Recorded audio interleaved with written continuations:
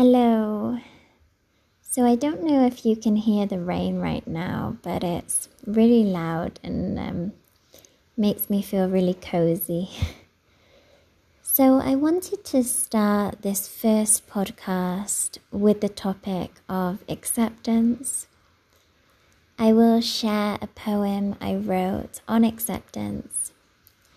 I did actually write this poem for children, as acceptance starts when we're very young, but it's perfect for nourishing your inner child. And when I wrote it, it really nourished my own inner child. So I don't know if you are aware of the work of David Hawkins, but he believed that all of our emotions have a frequency. And he actually put them on a scale of frequency. And towards the top of this scale is acceptance, because it's a high frequency. And just below acceptance is courage.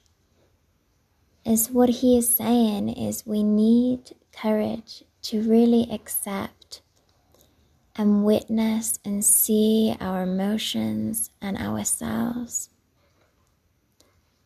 And if you have that courage and really accept where you are and where you've been, that's a really important frequency to be in.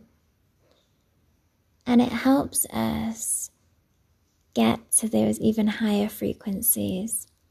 Once we've accepted our emotions, we can then reason to why we had them in a very objective way.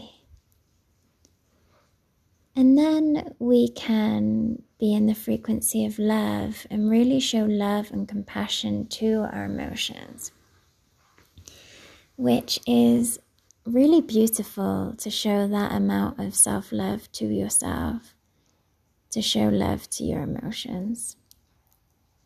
So what I'm saying is that the key here is acceptance.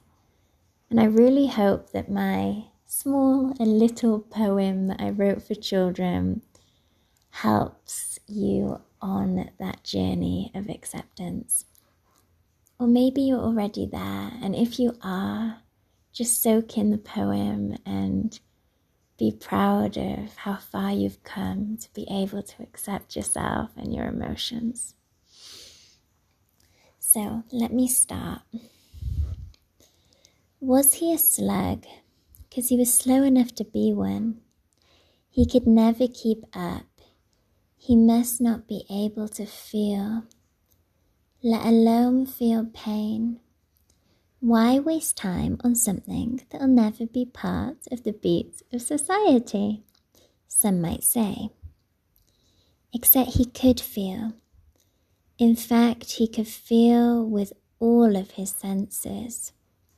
He could feel with his many feet while they lightly stepped on the many logs he crossed. He could feel the texture of the many leaves he nibbled as he watched them fall from the trees. Each tree so different, yet using the same soil. Except feeling the things not written, seen, or said was his favorite and easiest thing for him to feel, like the wind or the tingle in his tummy when something was wrong. But he still hated the way people saw him, the way they teased. He tried until his head was dizzy to be faster, to mimic them, to succeed. But one day he stopped and let time pass him by. He cuddled up tightly in a sheet, and he thought about why.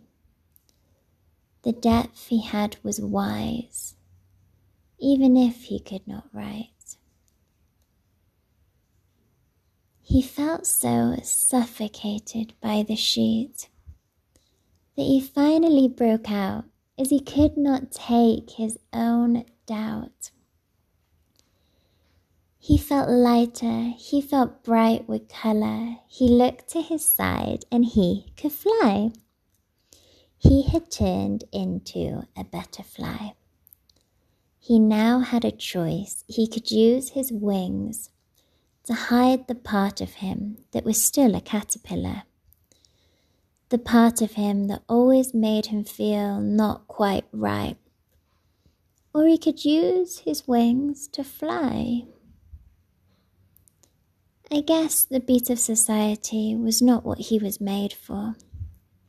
Maybe that's why he could always see past the simple things that made up life. Maybe that's why they were hard or just not quite right. So that's the poem, and I think it is stopping raining, which is nice. I hope that poem, I know that there's hundreds of caterpillar poems out there, but when I wrote that, it really just helped me visualize that every journey is really important. And maybe the part of you that makes you feel, I don't know, shame or uncomfortable is the part of you that allowed you to fly in the first place. And I know it's a massive cliche, this whole poem, but it did give me a lot of nourishment and a lot of joy, and I just want to share that with you. So I am sending you all a lot of acceptance, a lot of nourishment, and I just hope you have a lovely evening or a lovely morning or a lovely day.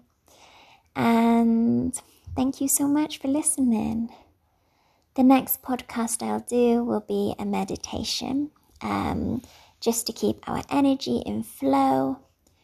And after that, the next podcast will be an interview with a beautiful soul that I will find. So I hope that you tune in again and leave me any comments if you have any questions or anything. But take care.